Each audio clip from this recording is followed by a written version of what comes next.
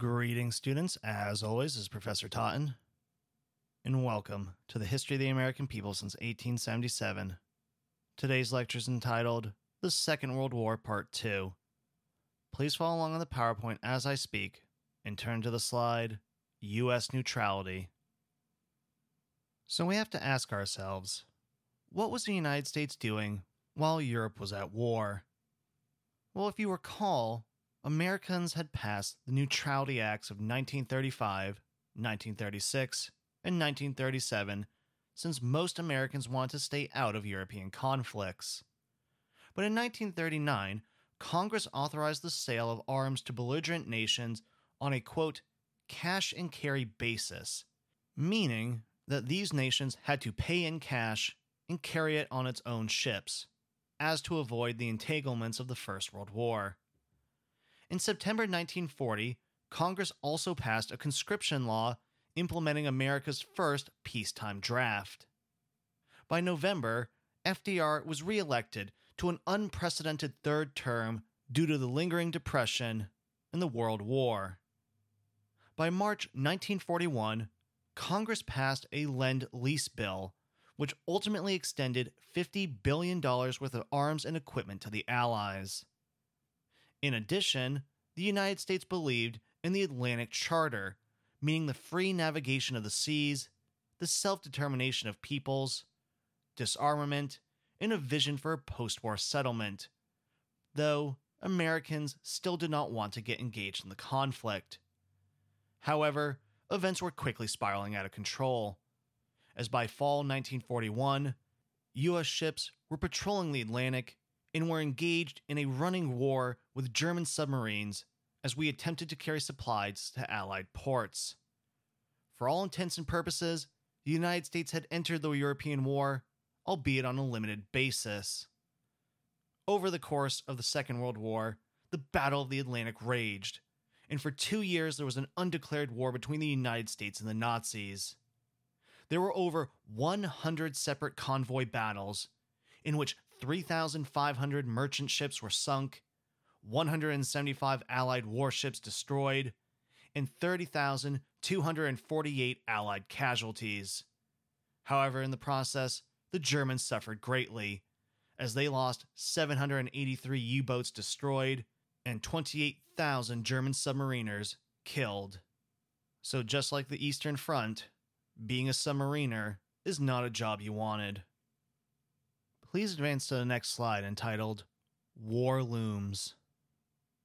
Meanwhile, relations between the United States and Japan were quickly deteriorating. If you recall, the United States had acquired the Philippines and Guam as a result of the Spanish-American War, and if you also recall, Japan was engaged with a conflict on the Chinese mainland.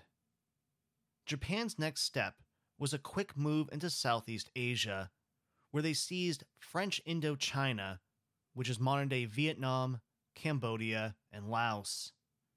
The United States responded by freezing all Japanese assets in the United States and enacted a trade embargo on many items, most important in which was oil. The Japanese imported 88% of their oil, which was crucial for running their war machine.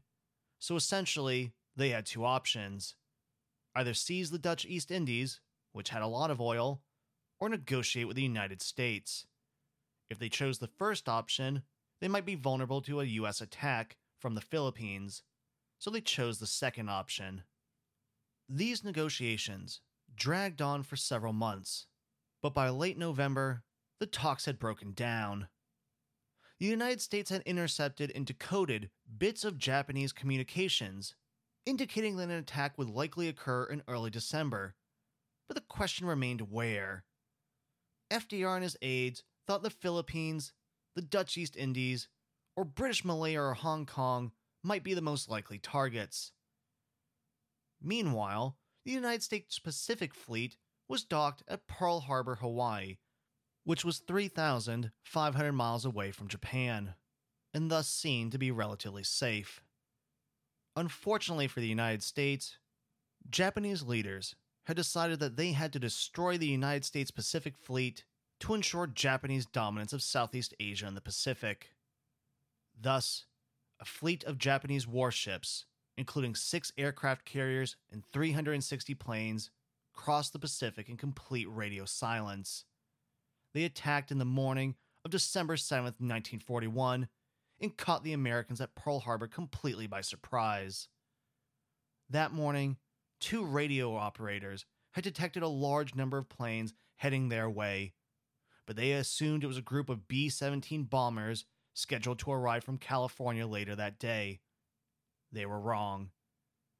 During the attack, the Japanese sank 4 U.S. battleships, 3 destroyers, and damaged or destroyed 288 planes, and killed 2,400 Americans, making it the single bloodiest attack on American soil by a foreign power. Luckily for the United States, the 3 carriers of the Pacific Fleet had been gone on exercise, and their survival would be crucial for the war effort, as the Pacific War would be an air war, not one between battleships. Please click on the PowerPoint and watch the clip from the movie Pearl Harbor. Okay, so did you watch the movie? I hate that movie, but it's a good battle scene. Anyway, on December 8th, 1941, FDR asked a joint session of Congress to declare war on the Empire of Japan, calling the previous day a date which will live in infamy. The Senate voted unanimously for war, and the House voted 388 to 1 in favor. Please listen to FDR's speech clip. On December 11th, Germany and Italy declared war on the United States, which was arguably Hitler's second greatest mistake of the war. The point is that Germany and Japan had seriously miscalculated American resolve, and the United States now geared itself to enter the war. Please advance to the next slide entitled Japanese Offensive. From December 7th to the 8th, 1941, the Japanese struck several places in the Pacific, including the Philippines Islands. The commander of the Philippines was General Douglas MacArthur, and if you recall, he had led to the dispersal of the Bonus Expeditionary Force in 1932 during the Great Depression. MacArthur was an arrogant and controversial commander who carried a riding crop and smoked a corncob pipe. Inexplicably, MacArthur's Allied forces, which consisted of American and Filipino troops, were unprepared for the Japanese assault. After intense bombing, the Japanese landed in the Philippines on December 22nd and pushed the Allies back to the Bataan Peninsula. Allied troops ate mules and donkeys and were plagued by malaria and other tropical diseases. The Allies' brave stand was publicized to the American people, who were still reeling from the disaster at Pearl Harbor. Because of the disaster, no relief forces were coming to the soldiers at Bataan. Then, on March 12th, FDR ordered MacArthur to leave his men and go to Australia so that his great commander would not be captured by the Japanese. Consequently, some of his troops called him Dugout Doug. When he arrived in Australia, he arrogantly announced, quote, "I came through and I shall return," end quote. The Allied troops he left behind held out until April and May, when they were forced to surrender. The Japanese ultimately captured over 75,000 prisoners and marched them 80 miles to prison camps. When exhausted and malnourished Allied troops stumbled and fell on the march, Japanese soldiers bayoneted them, because in the Japanese culture, the idea of Bushido, or the way of the warrior, emphasizes that surrender is dishonorable. And so Japanese troops had no respect for the surrendering Allies. As a result of the brutality, over 7,000 Allied troops, including more than 4,000 Filipinos, died in what was called the Bataan Death March. By May 1942, the Japanese had also successfully captured Guam, Hong Kong, Malaya, Singapore, the Dutch East Indies, and Burma. Thus, the Japanese controlled much of Southeast Asia and the South Pacific, at least for now. Please advance to the next slide entitled Anti-Japanese Hysteria. By Executive Order 9066 in February 1942, 110,000 Japanese Americans living along the West Coast were sent to various internment camps, including ones located in Rower and Jerome, Arkansas.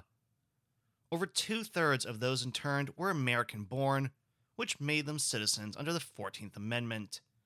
Despite this, the Supreme Court upheld this executive order in 1944.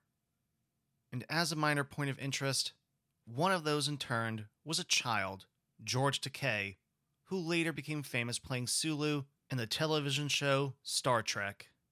In spite of this injustice, a number of Japanese Americans fought for the United States in what was called the 442nd Regimental Combat Team, which we will talk about a little bit later. As a result of the internment, Japanese Americans lost over $400 million in confiscated property and missed wages. In an attempt to make up for this injustice, the country paid $37 million in reparations in 1948, and later, in 1998, they approved a reparation of $20,000 for each survivor, though this still paled in comparison to the amount of money lost by those individuals. We should note that only the Japanese were subjected to this type of treatment, since there were fewer than 1,500 quote-unquote dangerous German or Italian aliens who were interned in such camps, despite the fact that millions of Germans and Italians lived in the United States and were not persecuted. Please advance to the next slide, entitled The American Homefront. Wartime industrial production ultimately ended the Great Depression. The United States became what FDR called the arsenal of democracy, and automobile plants started making tanks, jeeps, trucks, and airplanes. Hitler's top deputy had quipped, quote, "The Americans can't build planes, only electric iceboxes and razor blades," end quote. In fact, U.S. factories produced over 40 billion bullets, 300,000 airplanes, 86,000 tanks, 76,000 ships, and 2.6 million machine guns, among other armaments. Critically, women made up 36% of the wartime workforce, and this was exemplified by the image of Rosie the Riveter, who inspired numerous women to contribute to the war effort. More on that in a minute. Overall, the US government implemented rationing and price controls during the conflict, but compared to people in other belligerent countries, most Americans on the home front did not suffer very much, though I will say that my grandmother to this day remembers how her favorite toys had been taken away in order to be melted down into lead for bullets. Please advance to the next slide, entitled Women at War. In order to prosecute the war, 15 million men and 350,000 women went to military camps to serve in some capacity. In 1941, when the U.S. entered the conflict, the only women in uniform were part of the Army Nurse Corps or the Navy Nurse Corps. These women served in a critical capacity as medical aides and nurses to doctors and hospitals behind the front lines. After the conflict broke out, the Women's Army Auxiliary Corps, or WAC, was formed in May 1942. Another branch was the Women Accepted of Voluntary Emergency Service, or WAVES, which was created for the Navy and the Marine Corps in July 1942.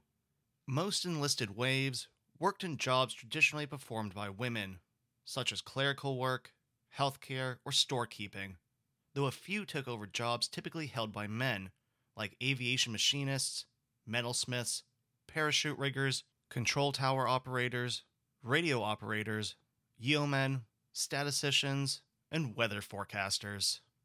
The Coast Guard did add a women's unit that November, and in the next year in 1943, the Women's Air Force Service Pilots, or WASPs, was formed when two all-female pilot organizations merged together. Ferrying military planes was the primary duty of the Women Air Force Service Pilots during the war, and these pilots transported newly built planes from factories to military air bases all over the country to be used in training and combat. By the end of 1944, the WASPs had ferried more than 12,000 planes in the United States, including basic trainer planes, fighter planes, and heavy bombers. While women were not allowed to serve in combat, 432 women were killed and 88 were taken prisoner during the conflict. The point of women in the military was not to go into combat, but to free men of combat roles. Many women were treated with disdain, not only by service members, but by their families. The concept of freeing a man to fight was used by every other branch as part of their recruiting, and many women joined because they truly felt it would help bring a loved one home sooner. However, the families that had men still stateside did not like the idea that their men could be freed to fight, and so this was not necessarily an alluring idea. Many men would have preferred to stay and have a safe job in the United States, and not everyone in uniform wanted to fight. The idea that they were replaced by a woman to be put in harm's way made some men and their families dislike women in uniform. Now I want to show you one of the recruiting videos the government made for recruiting the WACs, and this will give you the idea of the type of expectations the US government had for women in uniform. These type of propaganda videos were very important for the US war effort, and they were made for all kinds of things.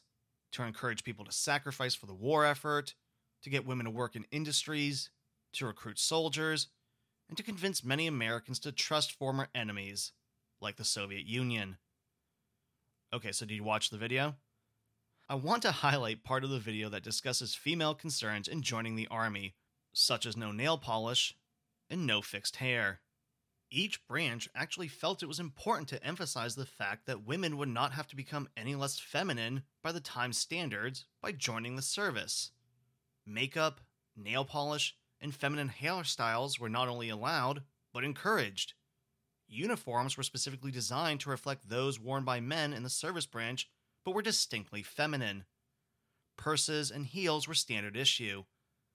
Despite the importance of women in the service as being seen as feminine, they were frequently and purposefully referred to girls and not women, and there were restrictions on their ability to marry, although this changed over time. However, women in uniform were generally not allowed to have children under 18, and should a female service member become pregnant, she would be immediately discharged regardless of her marital status. Because they were originally formed as a support for the Army, WACs initially did not receive rank, benefits, or even pay equivalent to men in the regular Army. But then in July 1943, an important step was taken when the Women's Army Auxiliary Corps became the Women's Army Corps, and officially became part of the U.S. Army, and this enabled WACs to serve overseas as they could be given proper benefits should they be killed in the service. Once the transition to WAC was complete, African American women were accepted for service, and the 6,888th Central Postal Directorate Battalion was the only all-black female unit to serve in Europe during the war, and they provided a vital service, sorting through a mail backlog of millions of letters that were important for maintaining morale at the front. The point is that women of all stripes and colors came together to fight for their country, and we should remember their sacrifices. Please advance to the next slide, entitled, Coming Out Under Fire. When the war began, many Americans, regardless of sexual preference, enlisted to serve in the United States Armed Services, including many gay and lesbian Americans. The United States military hoped to screen out these quote-unquote mentally ill individuals and asked every potential service member questions about their sexuality. People who were part of the LGBTQ community were forced to answer questions vaguely or lie about their sexuality in order to be allowed to serve. Otherwise, they would run the risk of being sent home and be branded as sex perverts. By the middle of the war, the military sought new ways to target and expel homosexuals. Instead of charging individuals with sodomy, a court-martial offense, the military began identifying suspected homosexuals as quote-unquote psychopaths. In other words, instead of charging service members with a crime of behavior or action, the military charged service members with a crime of being. Such a move created an efficient system of discrimination and prosecution of homosexual members of the military. Service members who were persecuted by a Section 8 blue discharge were purged from bases and units and sent to mental institutions in makeshift quarantine brigs where they suffered from isolation, depression, and humiliation as they were stripped of their rights and dignity. Despite the threat of persecution, gay and lesbian service members thrived during World War II. As with many young soldiers, many had not left their homes before the war, and so the conflict provided them with an opportunity to find a community, a camaraderie, and in some cases, their first loves. These new friendships gave gay and lesbian GIs refuge from the hostility that surrounded them, and allowed for a distinct subculture to develop within the military. Service members on every war front enjoyed drag show entertainment, and an entire gay lexicon was developed from the writings of Dorothy Parker, and eventually an underground queer newspaper emerged, the Myrtle Beach Bitch, or Myrtle Beach Belle, which covered shared news and the stories between bases and units. For many, World War II marked only the start of lifelong struggles with their identity. The systematic purges of bases and units ripped apart the communities and relationships that had been developed over shared sacrifices. Blue discharges followed veterans their entire lives and made them ineligible for all veteran services. Later after the war, in 1953, President Ike Eisenhower signed Executive Order 10450, which banned homosexuals from federal employment. As a result, over 5,000 federal employees lost their jobs over accusations of homosexuality. These federal discriminatory actions drove LGBTQ people further into the shadows of society and emboldened law enforcement and politicians, who became more violent towards gay and lesbian citizens. And we will talk about that later on in another lecture. Despite this, gay and lesbian veterans of World War II became some of the first to fight military discrimination and blue discharges in the years following the Second World War. However, military discrimination became a cornerstone issue for LGBTQ people in the civil rights movement in the decades following the Vietnam War. This debate continued until 2010, when Don't Ask, Don't Tell was finally repealed and military service members could serve openly, though this policy is coming under attack again.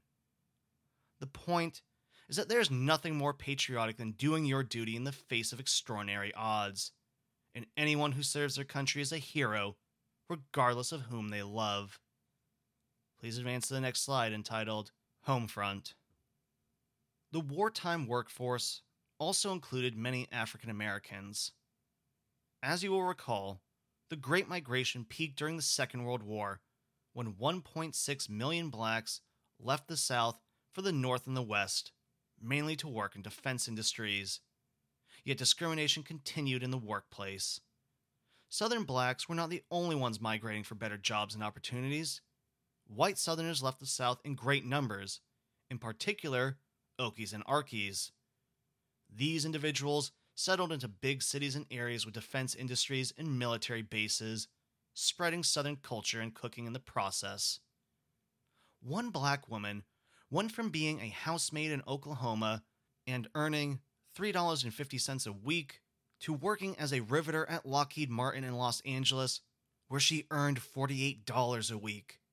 She had never seen that much money in her life. At the plant, she worked alongside a, quote, big, strong white girl from a cotton farm in Arkansas, where saying the N-word was just part of life, end quote. Many had never been that close enough to even touch a black person before. But shared work meant, quote, both of us had to relate to each other in ways that we never experienced before. Although we had our differences, we both learned to work together and talk together. We learned that despite our hostilities and resentments, we can open up to each other and get along. She learned that Negroes were people too, and I also saw her as a person, and we both gained from it, end quote. Stereotypes were being sanded away, and had it not been for the war, many African Americans would not have risen from poverty and reached more economic stability, and even got educated in less race-rigid schools. But not every story had a happy ending like this one, as numerous race riots broke out across the country during the war. More on that in a minute.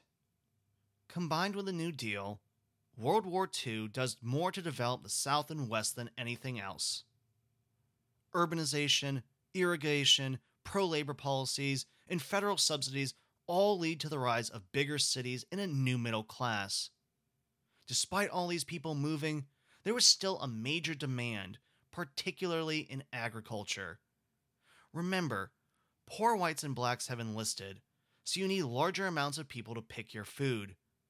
As a result, Americans created the Bracero program, giving contracts to over 200,000 Mexican workers to work on U.S. farms. And these individuals were promised good pay, decent housing, and no discrimination.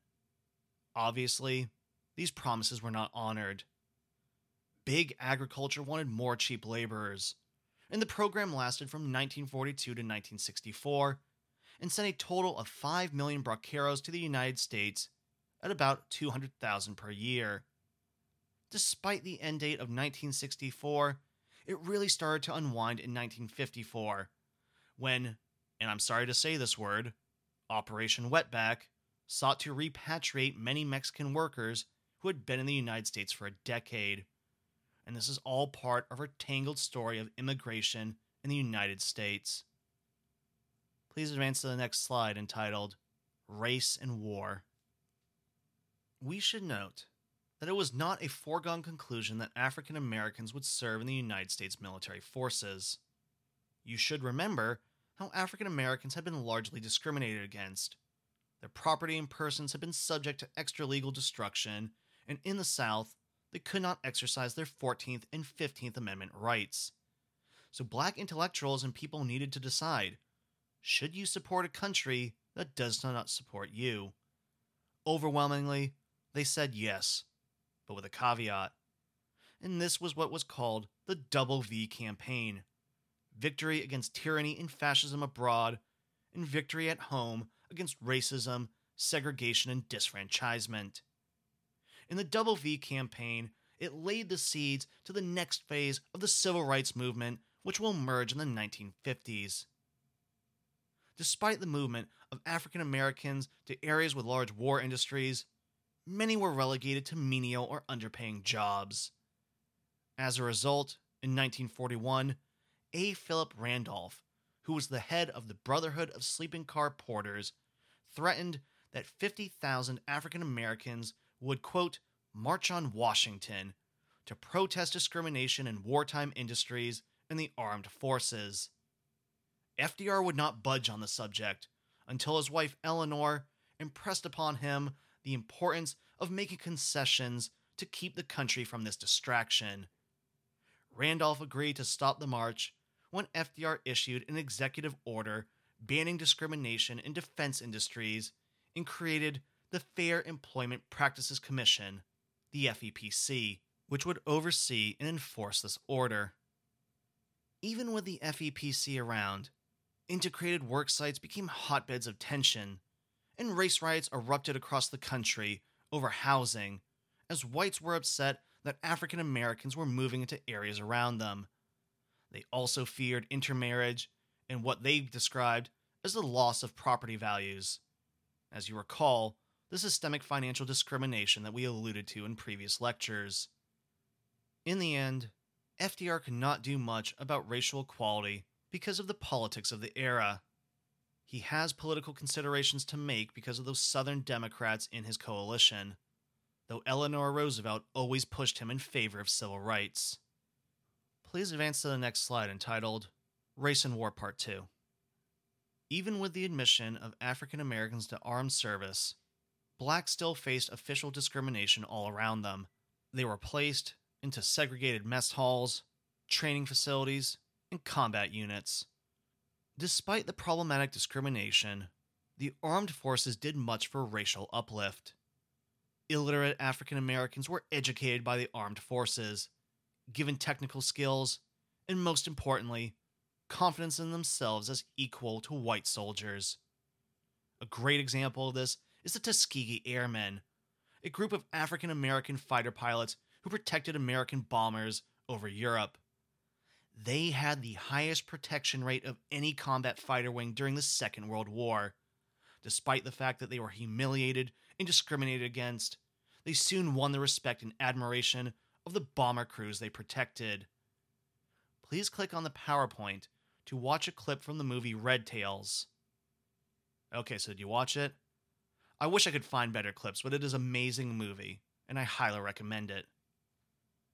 Another example of a discriminated minority that served patriotically was the 442nd Regimental Combat Team. This was a Japanese-American unit made up of military-aged Japanese men who could choose to either be in internment camps or join the armed forces. These men joined, fought valiantly, and became the single most decorated unit in the entire war, fighting through the hills and mountains of Italy, and took horrific casualties in the process. The last example of an oppressed minority fighting for American ideals were the Navajo Code Talkers. These were Native Americans from the American Southwest who used their unique language to create an unbreakable U.S. code. This helped the Americans win the Pacific War. This illustrates the importance of their culture, despite the fact that the American government had ultimately tried to destroy it before finally putting it to use during the conflict. The point is that despite the repression that many communities in the United States face, they are still Americans at heart and fight for their country honorably and bravely, and should have been due everything promised to white soldiers. But as we will see, the benefits of veterans are not applied to these minorities later on. Please advance to the next slide entitled Home Front. The last thing we need to cover about the home front is politics, because this will have important consequences for the creation of modern suburban America, the middle class, and our current political climate. First, in the 1942 midterms, the GOP picked up Congress for the first time since the Great Depression, which means FDR's New Deal is pretty much over, as the GOP and Southern Democrats can block anything they want. However, the Democrats and Republicans could agree on at least one last broad social package that will literally change America, and that is the GI Bill of 1944.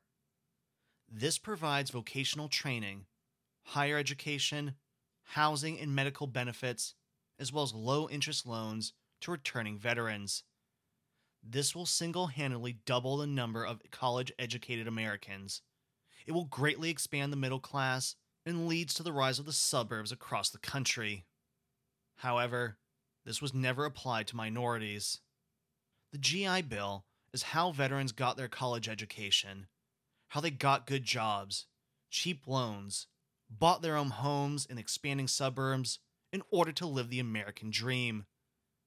In our heads, we have this pull ourselves up by our bootstrap mentality about the 1950s lifestyle. But in fact, federal subsidies only for white families create that opportunity and wealth, and combined with Social Security, it creates and sustains the white middle class. And this is how we explain the wealth gap between the races because of systemic racism like this. Lastly, in the election of 1944, FDR and Truman beat Thomas Dewey. FDR has won because of the war is on, and the country cannot envision going without him, who's been around for 12 years. Truman was put on the ticket because of FDR's squabbles with his previous vice president. As a result, Truman would make the fateful decision for the post-war world, and Japan in particular. Well, that is all I have for you for today. Please go and listen to Part 3 of the Second World War. I hope you're all staying safe and making smart decisions. Thank you very much and have a wonderful day. I'll see you next time.